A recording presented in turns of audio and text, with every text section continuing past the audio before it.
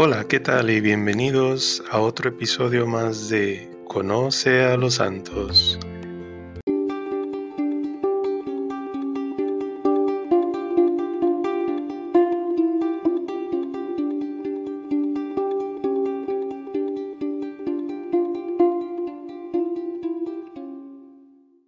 Y es que este 20 de junio la iglesia celebra y recuerda la vida del Papa San Silverio, quien también fuera mártir.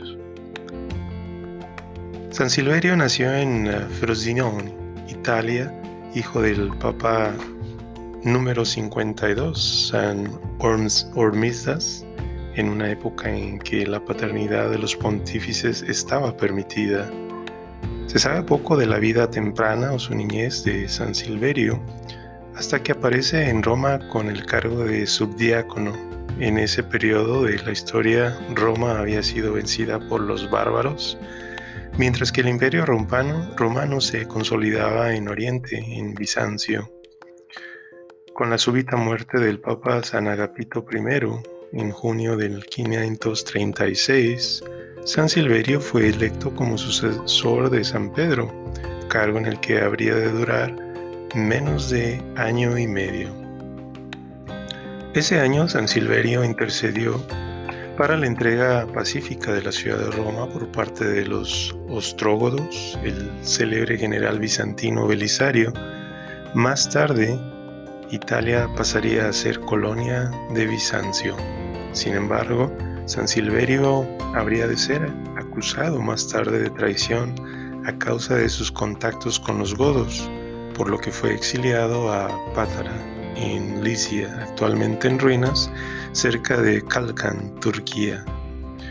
Por intercesión del obispo de ahí ante el emperador Justiniano I, San Silverio consiguió regresar a Roma, pero allí encontró que la emperatriz Teodora había nombrado Papa a Vigilio, su favorito, y San Silverio fue exiliado de nuevo, esta vez a la isla Pontia o Ponza o Palmarola.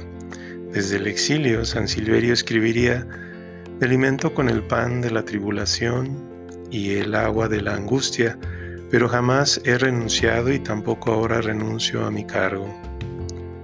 Fue entonces que a finales del año 537, a las 3 semanas de haber llegado a la isla, San Silverio falleció como consecuencia de los malos tratos que recibió, por lo que también se le venera como mártir.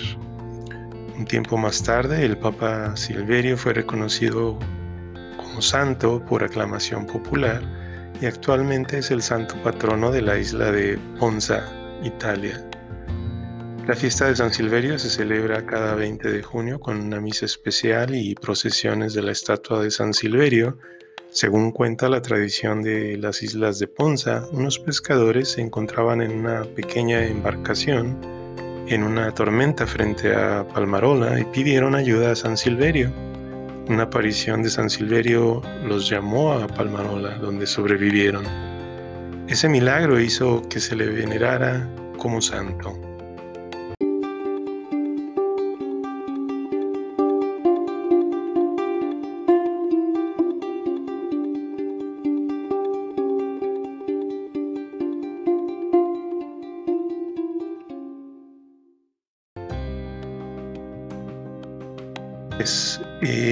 ¿Qué fue lo que sucedió con las acusaciones de este papa? Es que, además de ser conocido como San Silverio, fue un hijo legítimo del papa San Hormisdas, nacido antes que su padre entrara al sacerdocio. Como aclaración, Silverio entró al servicio de la iglesia y fue subdiácono en Roma.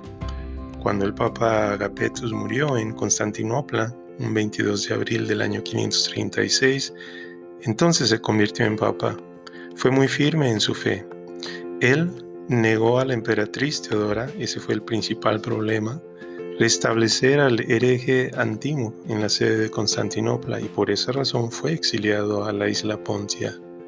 De ahí escribió en esos términos al obispo Amador: "Nuevamente me alimento con el pan de la tribulación y el agua de la angustia, pero jamás he renunciado y tampoco ahora renuncio a mi cargo".